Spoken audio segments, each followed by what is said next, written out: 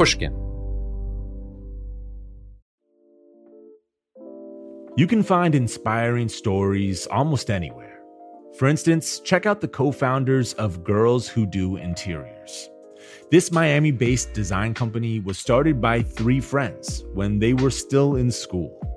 And right from the start, they turned to Chase for Business for everything from banking and payment acceptance to credit cards.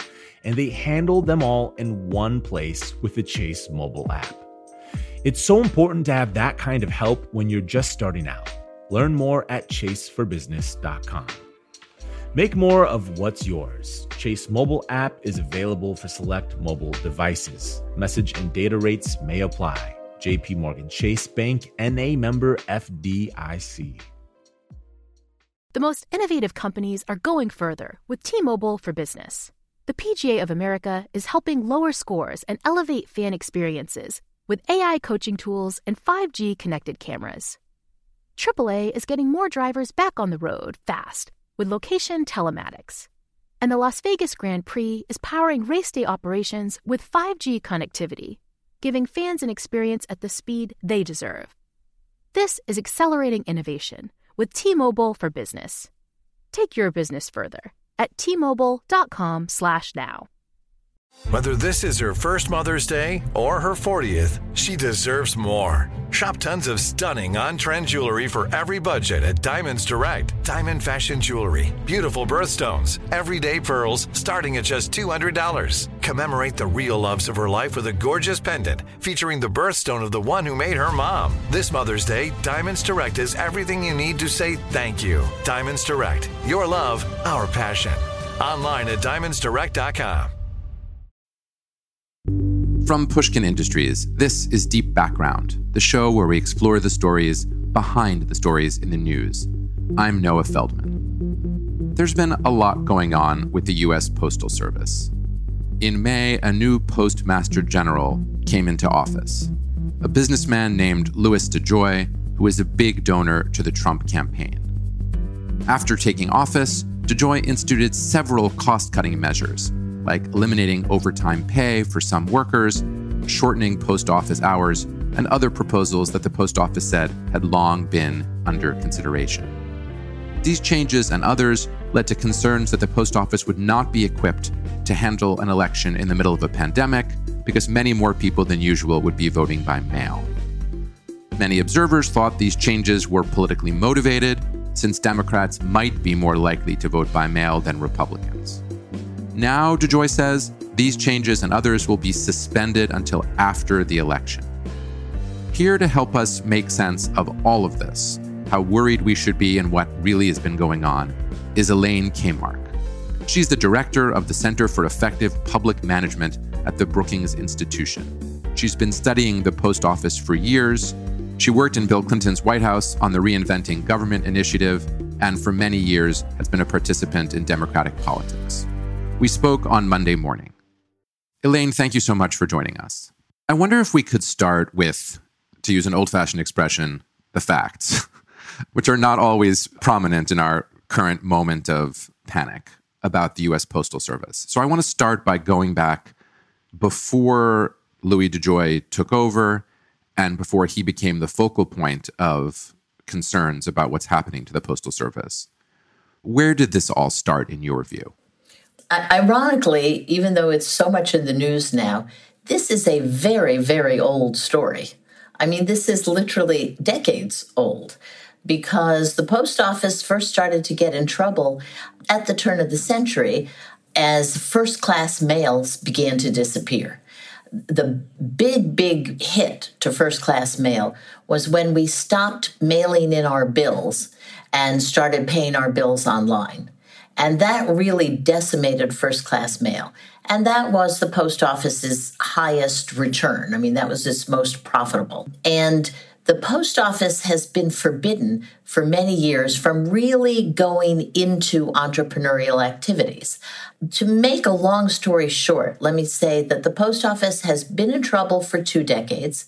It has needed to adjust to the new world where we have much, much less mail. And both political parties have been really reluctant to do anything. about the post office.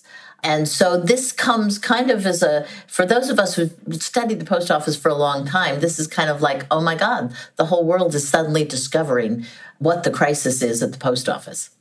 I want to ask you a follow-on question to that before we dive into this summer's controversy. And it's this. I'm always confused, as someone who's interested in government but not a post office expert, by what seem like two contradictory strands in the kind of discussion that you were just briefly describing. On the one hand, we hear the post office being treated like a business. It's losing money. It's not making a profit. It's lost its customers. It's a money loser for the government. On the other hand, we have this counter narrative that the post office is a public service, a public good. We shouldn't even be thinking about it from this perspective as a competitor or as a business, because it's there to deliver the mail through, wind and snow and sleet and hail, and to get it to everybody, none of which is designed to make money. So help me out here. Which way should we be thinking about the post office? Well, in two ways. First of all, the post office is in the Constitution. Okay, it's the only public agency in the Constitution. And it is very important for the purpose of binding the country together. So the most important public aspect of the post office is universal service, is the universal service pledge, that basically no matter how far down the road you live in rural Montana, you can get something from the post office. So that's the rock bottom public service. Now, the question then gets a little bit blurry when you get to the business side, right? Because the question is, can the post office maintain universal public service and not lose as much money? I think they can, but there's going to have to be adjustments in service down the line. Now, the post office itself has been closing, sorting facilities. They've been changing things up. They move mailboxes all the time, by the way. Okay, so that's a little bit of a paranoia that's out there. People have been sending in pictures of mailboxes on trucks. That happens all the time. And so there's this ongoing debate about how do you maintain universal service and not lose as much money. Nobody, I think, in the Congress or in government expects the post office to make money. But the question is, they have been losing loads and loads of money. And how can you do these two things? And it's quite difficult. But there are things discussed all the time. For instance, ending Saturday service. We all are used to getting mail on Saturday and just not on Sunday. The question is, could we end Saturday service? And that's one of the things that's out there. And then there's a lot of other ideas out there. I can't resist mentioning, by the way, that the one time in my own academic work that I ever came across a big fight about the post office was in the early 19th century. So almost exactly 200 years ago, when there was a huge fight about Sunday service. It turns out the post office used to deliver the mail on Sunday, and this became a controversy because the more secular-oriented, questionable blasphemer types in small towns like to hang out in the post office. Because in a lot of places in the United States, especially in new places, the only public place to congregate that wasn't church was the post office. And ministers were really upset that there was a sort of competing venue on Sunday mornings, and they started a national movement to shut down Sunday service, and they actually succeeded, astonishingly, which is sort of unbelievable. And there's speeches in Congress by a congressman making the first important argument for the separation of church and state ever made in Congress by somebody saying, well, we're not a Christian country, really, so therefore we should continue to have service on Sunday. And other people saying, what are you talking about? This is a terrible blasphemy. Anyway, it's a genuine digression, but sometimes on Deep Background, we digress a little bit. That's terrific. I want to turn now to this summer, coming all the way up to the present. And early in the summer, the post office was talking about cost cutting that was already beginning to delay mail delivery by up to a week in some places. And it also was saying that it was going to decommission 10% of the sorting machines that it uses. Were these things, in your view, continuous with the kinds of reform that happens all the time, sort of like moving around the post office boxes on a big scale? Or were these things already part of some possibly coordinated plan to slow down mail in advance of the upcoming pandemic election? Well, the post office says these were continuous, and the Democrats think that this was part of a plan. Here's the way I would answer that. If Donald Trump had not made a huge deal and a huge attack on mail-in ballots, my guess is this would have passed relatively unnoticed. But Donald Trump, at about the same time, began railing against mail-in ballots and encouraging people not to use them and saying that these systems were corrupt, which, by the way, there is not a shred of evidence to. And so it was the conjunction of some of these cuts and some of these cost savings, some of which would have been probably business as usual, and Donald Trump railing against mail-in ballots that made everybody say, hey, wait a minute, is he trying to suppress the vote? Is he trying to keep people from voting? Now, he's been all over the place on this, Trump has, but he seems to be particularly geared up against mail-in ballots in the states that are universal mail-in ballots as opposed to absentee ballots. But the fact of the matter is that any slowdown in the mail in election season would, in fact, affect ballots, even though the post office has always treated ballots. This is interesting. They've always treated ballots as first-class mail, as privileged mail, regardless of no stamp, what kind of stamp, bulk mail, whatever. It's always been treated as privileged mail. Many fascinating things in what you just said. Let me start with the small one and then move to the bigger one. The small one about the post office traditionally treating your ballot as first-class mail, even if you didn't put first-class postage on it. CNN reports that there were plans in place, or at least documents in the post office being produced over the course of the summer that said, let's change that policy and let's only deliver ballots as first-class mail if they have first-class postage. The post office says those weren't official policy documents. I'm not sure what they mean by that. And Louis DeJoy has said, don't worry, we're not going to make that change. What do you think about that particular small debate? I don't think it's so small. I mean, I think that is one piece of evidence that Louis DeJoy was getting White House pressure on this issue. I've been in a White House, and the way it works is the president doesn't always have to say to the Postmaster General, hey, you should stop treating ballots as first-class mail. But if the president is spending week after week tweeting about the disastrous things that will happen if we have an election by mail, a Postmaster General might say, hey, this is a good policy. We can stop this and please the White House. And they got caught. Pure and simple, they got caught in something that they should have never, ever considered.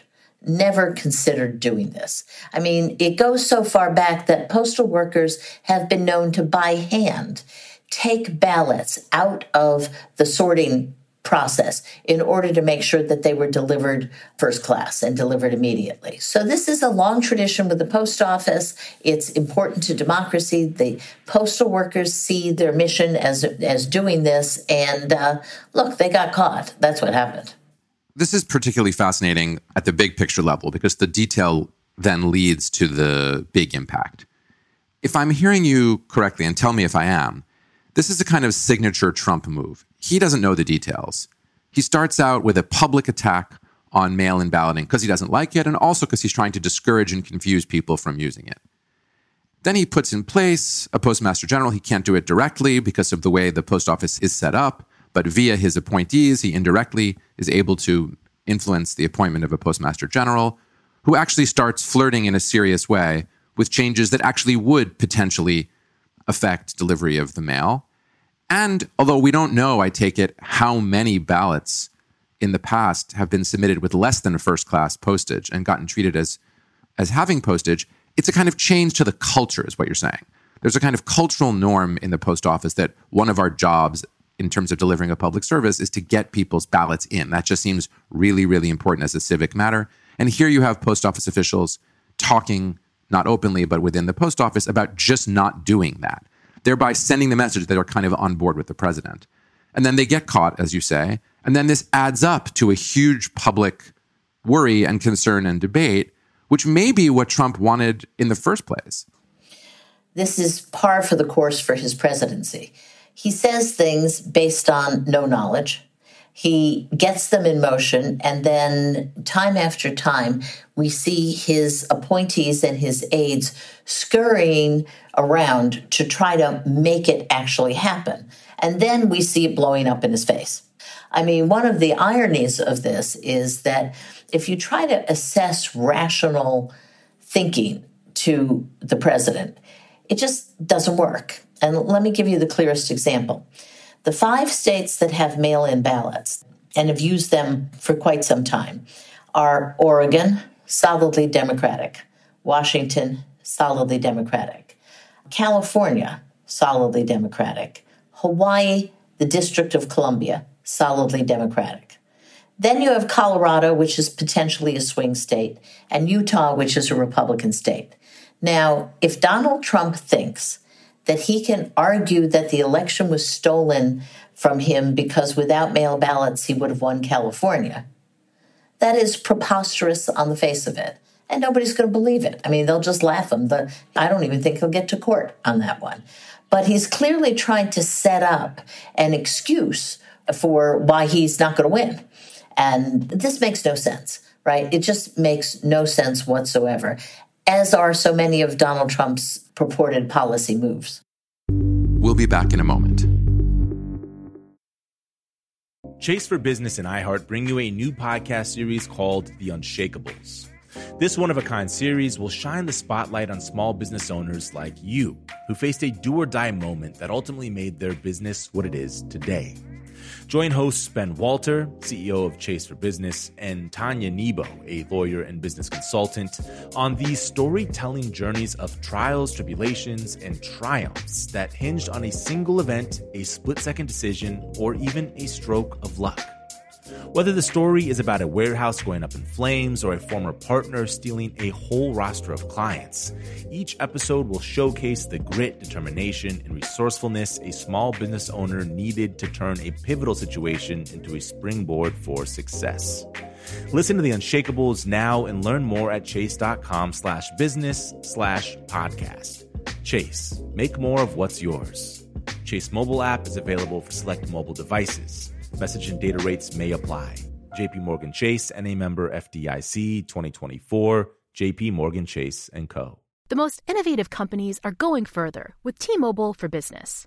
The PGA of America is helping lower scores and elevate fan experiences with AI coaching tools and 5G connected cameras. AAA is getting more drivers back on the road fast with location telematics. And the Las Vegas Grand Prix is powering race day operations with 5G connectivity, giving fans an experience at the speed they deserve. This is accelerating innovation with T-Mobile for Business. Take your business further at T-Mobile.com/now.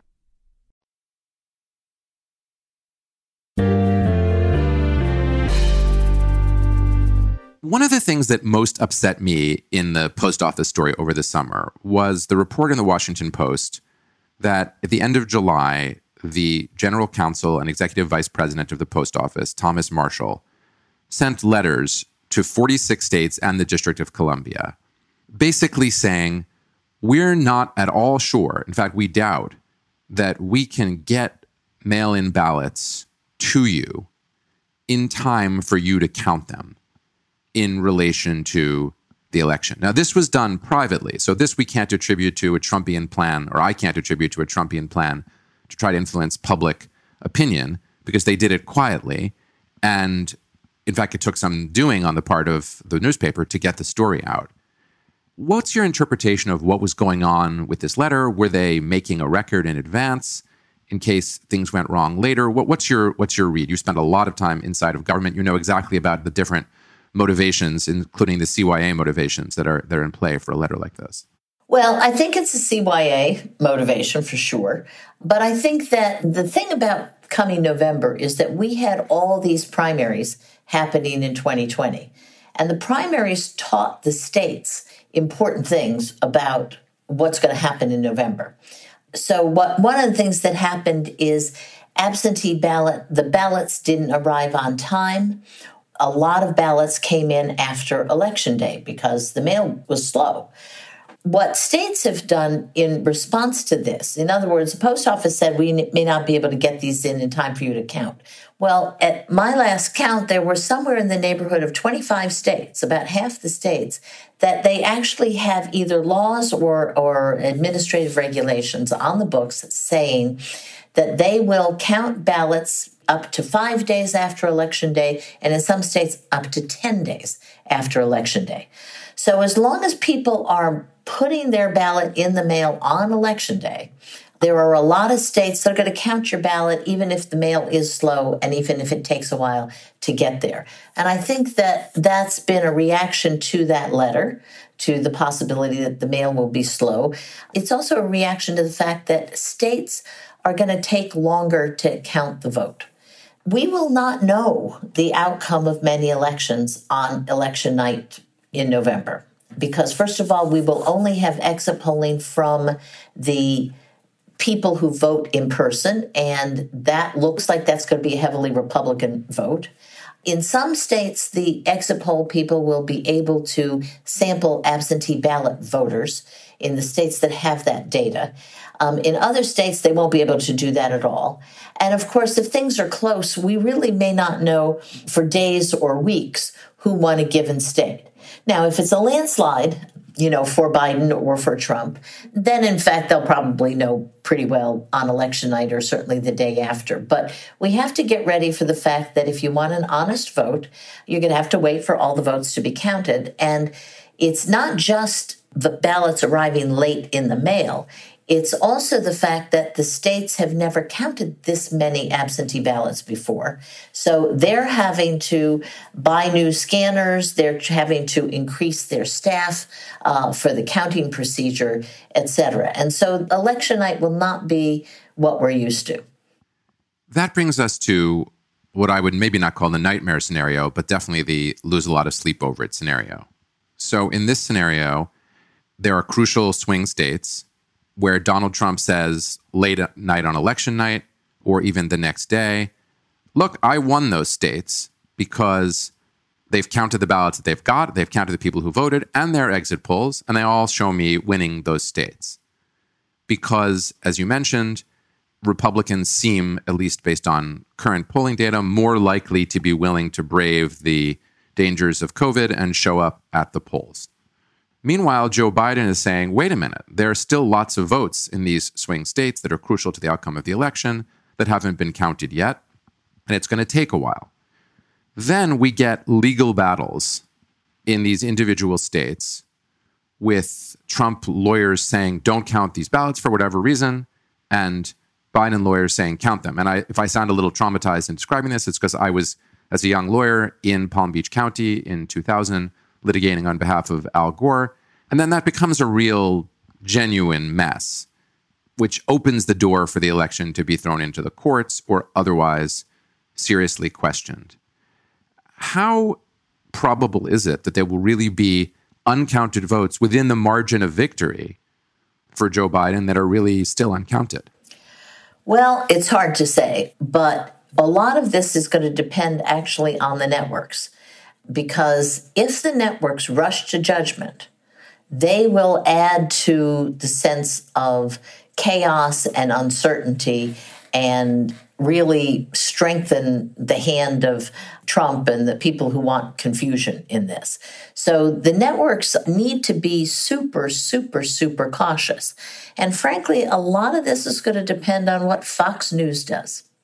If Fox News plays along with the president, then they will call his victory way too early, way long before they should, and without regard to the other networks and the data coming in, and then you can have a mess. If Fox News behaves itself and acts like the other networks in terms of waiting for exit poll data, absentee ballot sampling data, and then actual key votes and key precincts to be reported, and then make their call, then my guess is that Trump will file suit, but it will not have the same impact.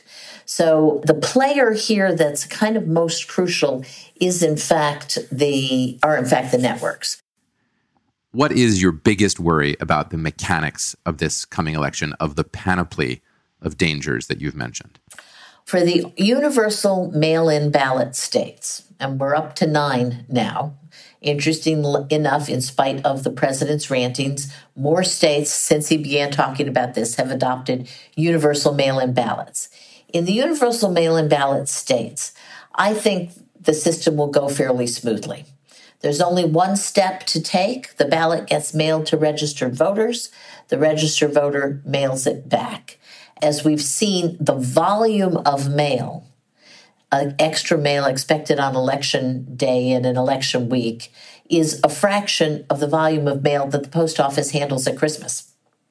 Okay, so this whole business about being overwhelmed by ballots is just nonsense. I mean, the post office can, in fact, take care of the ballots.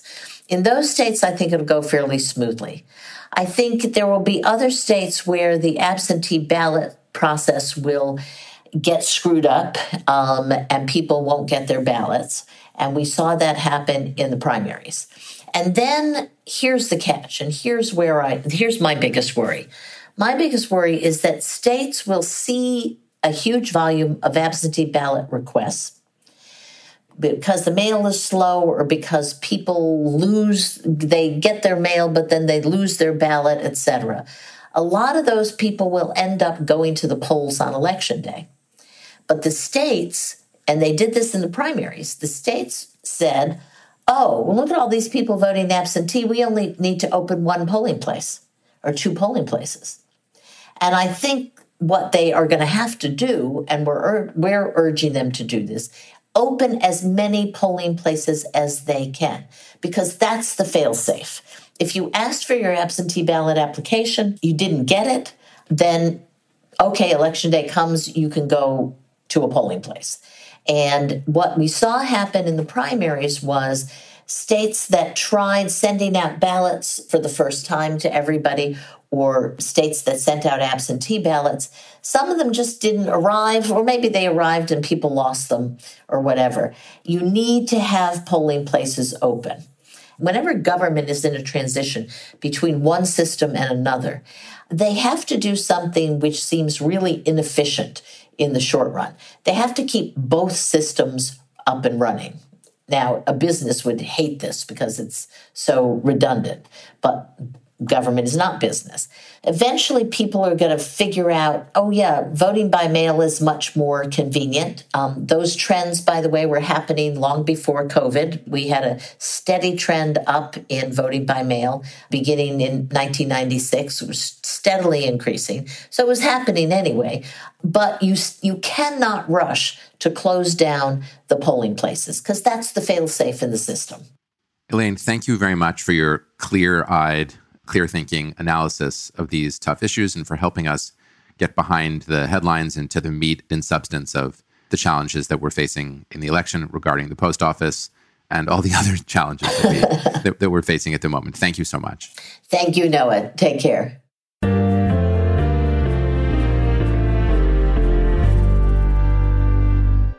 Listening to Elaine Kamarck helped me understand both how we may have gotten to the pass that we're at and also what may be about to happen on election day and the days that follow.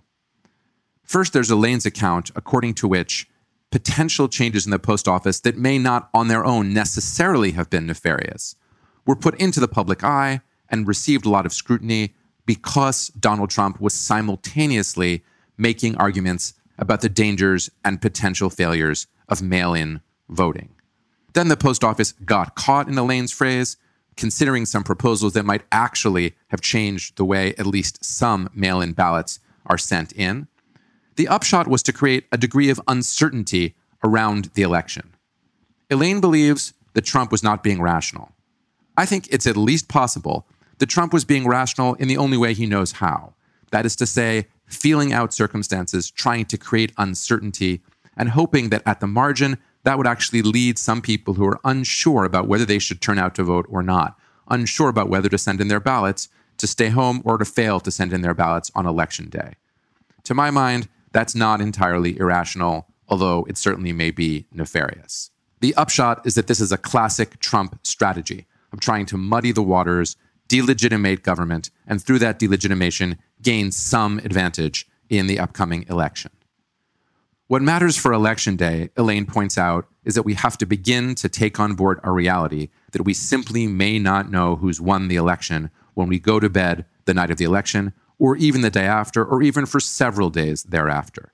If Republicans turn out to vote at the polls in larger numbers, while Democrats are disproportionately likely to mail in ballots, it may simply take a while, especially in swing states, for us to know who won the election, unless one of the two sides wins in a landslide. We need, therefore, to begin telling ourselves and telling everybody we know that this election may, in fact, not be over on that day, to avoid a scenario where Donald Trump makes an effort to claim to have won the election when he has not, in fact, won it at that point in time. I left my conversation with Elaine a little less worried about whether the post office will actually deliver people's ballots. I'm modestly convinced by what she has to say that it probably will in practice, but more worried than I was before about what might happen if we get differential numbers of Republicans and Democrats actually showing up at the polls on Election Day as opposed to mailing in their ballots. Here at Deep Background, we'll continue to watch this issue closely, and if there are more developments on it before the election, we will come back to you with them. No matter how you cut it, voting in a pandemic is going to be a little weird. Until the next time I speak to you, be careful, be safe, and be well. Deep Background is brought to you by Pushkin Industries. Our producer is Lydia Jean Cott, with mastering by Martin Gonzalez. Our showrunner is Sophie McKibben. Our theme music is composed by Luis Guerra. Special thanks to the Pushkin Brass, Malcolm Gladwell, Jacob Weisberg, and Mia Lobel. I'm Noah Feldman. I also write a regular column for Bloomberg Opinion, which you can find at bloomberg.com/Feldman. To discover Bloomberg's original slate of podcasts, go to bloomberg.com/podcasts. And one last thing. I just wrote a book called The Arab Winter, A Tragedy. I would be delighted if you checked it out. If you liked what you heard today, please write a review or tell a friend. You can always let me know what you think on Twitter. My handle is Noah R. Feldman. This is Deep Background.